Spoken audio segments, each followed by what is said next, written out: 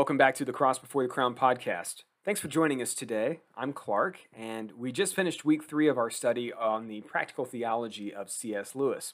Last week we took a look at The Weight of Glory, which was this magnificent sermon that Lewis delivered at the height of the Blitz in 1941. This week we're looking at a text which Lewis delivered from the same pulpit in Oxford only 2 years before. He called this one Learning in Wartime. Lewis gave the sermon in October 1939. It was 3 weeks after Nazis had begun annexing central Poland, and only a month after Britain had declared war against Germany. If you'll kind of forgive a crude analogy between the Second World War and the current crisis we're living through, the weight of glory was given at a moment roughly where we are today with the pandemic. We're a couple of years in. We're still wrestling with the meaning of the trauma we're experiencing, but we're nowhere near as frozen in fear and panic as we were in, say, April of 2020, which, according to my analogy, is kind of where the British people were in 1939 when Lewis delivered this sermon. And indeed, I think it offers us today much needed wisdom about the nature and meaning of death. And in fact, that's what we'll be talking about in our study this week. So, cheery stuff, huh? Anyway, but in today's podcast, I'd like to address the other topic of Lewis's sermon, which is also currently in crisis, that being education. So in 2008, I attended an academic conference in the Pacific Northwest to give a paper I had written about George Bernard Shaw.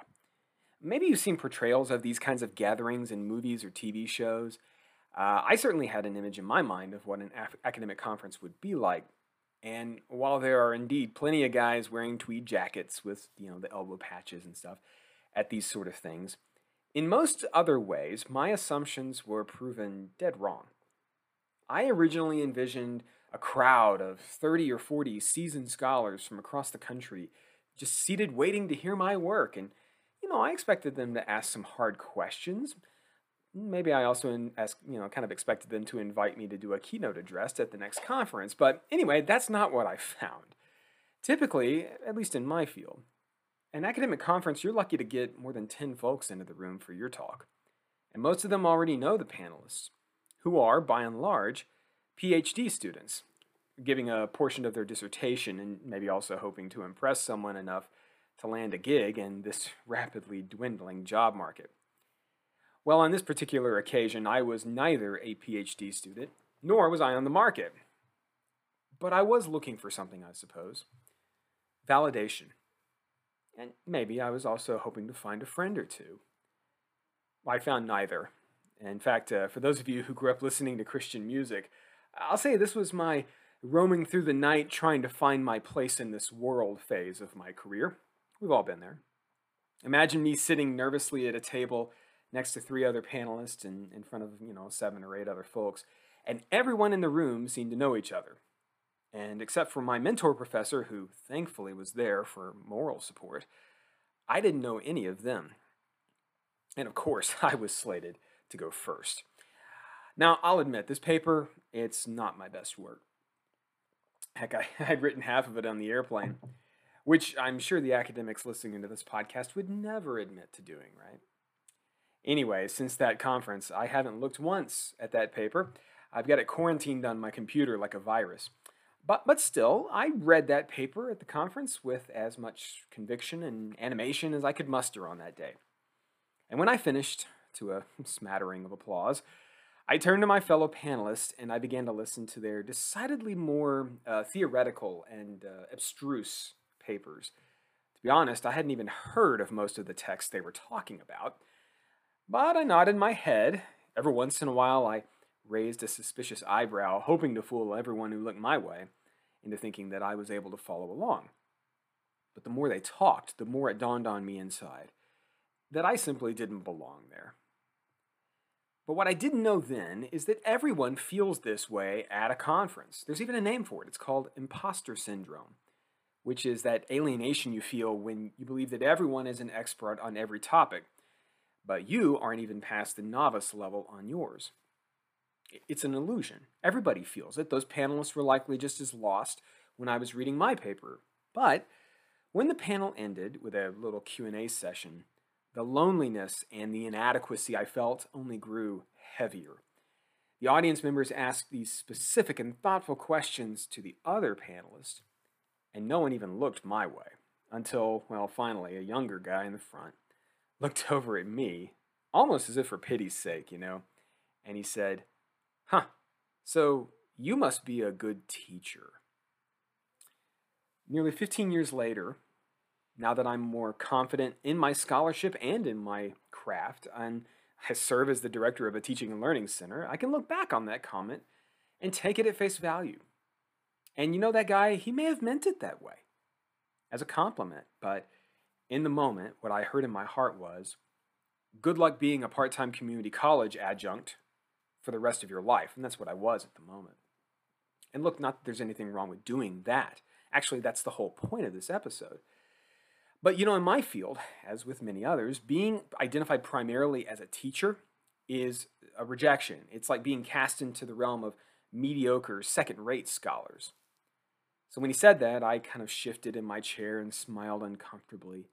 And then for the rest of the trip, I stayed mainly to myself, only finding comfort on the flight home reading, well, you guessed it, C.S. Lewis. Actually, Lewis had quite a bit to say about the perils of entering into professional life and attempting to win success and fame. In a couple of weeks, we'll read his wonderful meditation on the desire and the dangers to be in the inner rings of power and influence. But in the piece we're reading this week, Learning in Wartime, Lewis also talks about some of the questions that young professionals ask about vocation, career, and calling. After dispensing with the objection that intellectual and cultural activities are out of place during a war, and we might go so far as to add, during a pandemic too, he reminds us that Christianity doesn't exclude in any way any of the ordinary human activities, like having a career or eating a meal, and that whatever we are doing, we are to do to the glory of God. Educators and scholars can and should revel in the freedom to work which the Lord provides all of us under the aegis of his church. But then Lewis does something really interesting. He checks the vanity of those of us engaged in higher intellectual and academic activities. He rejects the idea that cultural activities are inherently, quote, spiritual and meritorious, as though scholars and poets were somehow more intrinsically pleasing to God than scavengers and bootblacks. He goes on to say, the work of a Beethoven and the work of a charwoman becomes spiritual on precisely the same condition, that of being offered to God, of being done humbly as to the Lord. As an educator and a scholar, I'm afraid that the attitude that somehow folks in my profession are indispensable, that they are superior to others, above reproach, I'm afraid this sadly endures. And it shows up in the way that academics sometimes treat people who don't have PhDs or those who don't read books with footnotes like we do. It also comes through in the well-intentioned but ultimately too strident defenses of education which we hear from certain teachers and maybe their unions as well.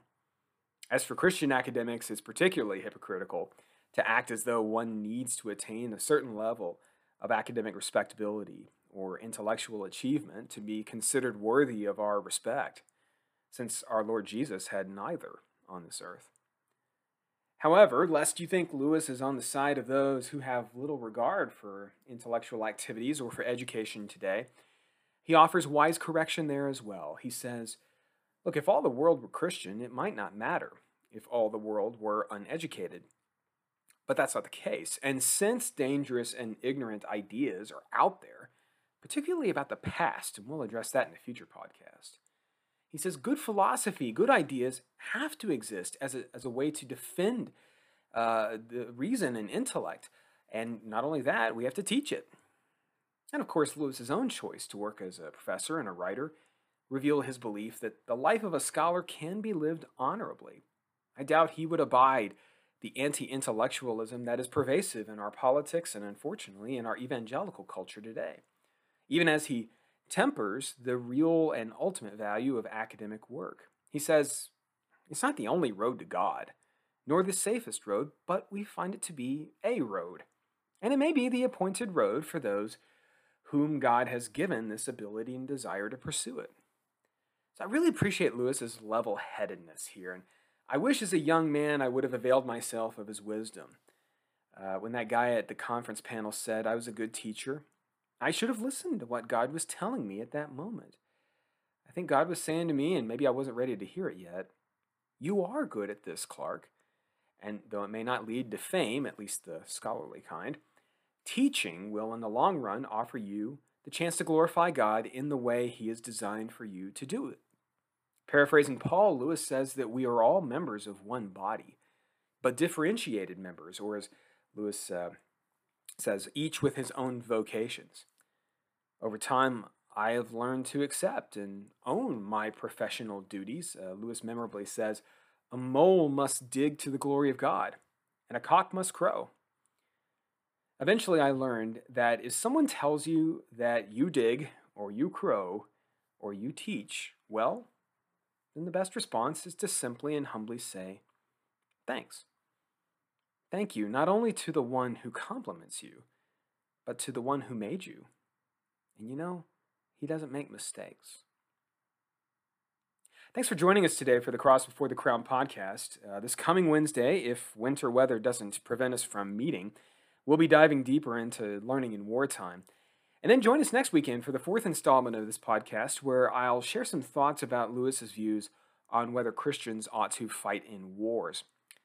But let us pray in the meantime, as all Christians should this week, that God would shield us from such tribulations, particularly for our brothers and sisters on the Ukrainian border who are caught up in the looming conflict there. In the meantime, may God give us all strength and bless His people with peace. God bless you.